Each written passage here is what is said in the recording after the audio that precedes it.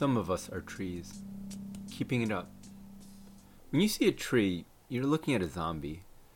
Essentially, 99% of a tree is dead, only 1% of it's actually alive.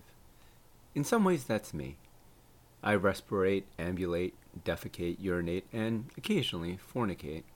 But being alive and living are two slightly different things. The people that met me after May 24th, 2017, only see what's left of me after I was hollowed out. In that sense, it's a shame. I used to be a fully functioning human being. Used to be great fun at cocktail parties. Me. What's your name, darling? Her. I'm not your darling. Me. Not with that attitude, you're not. Speaking of attitudes, I just need to keep this up until the kid's ready to be in the world alone.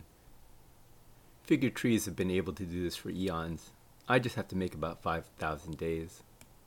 Piece of cake. Him. I wish I met her. Me. Sorry, man. I'm not the best company these days. Him. Actually, I enjoy your company. Me. I always wonder if there was anything else I could have done. Him. I don't think so. You loved her. In that sense, she was lucky. You both were. Me. Yeah.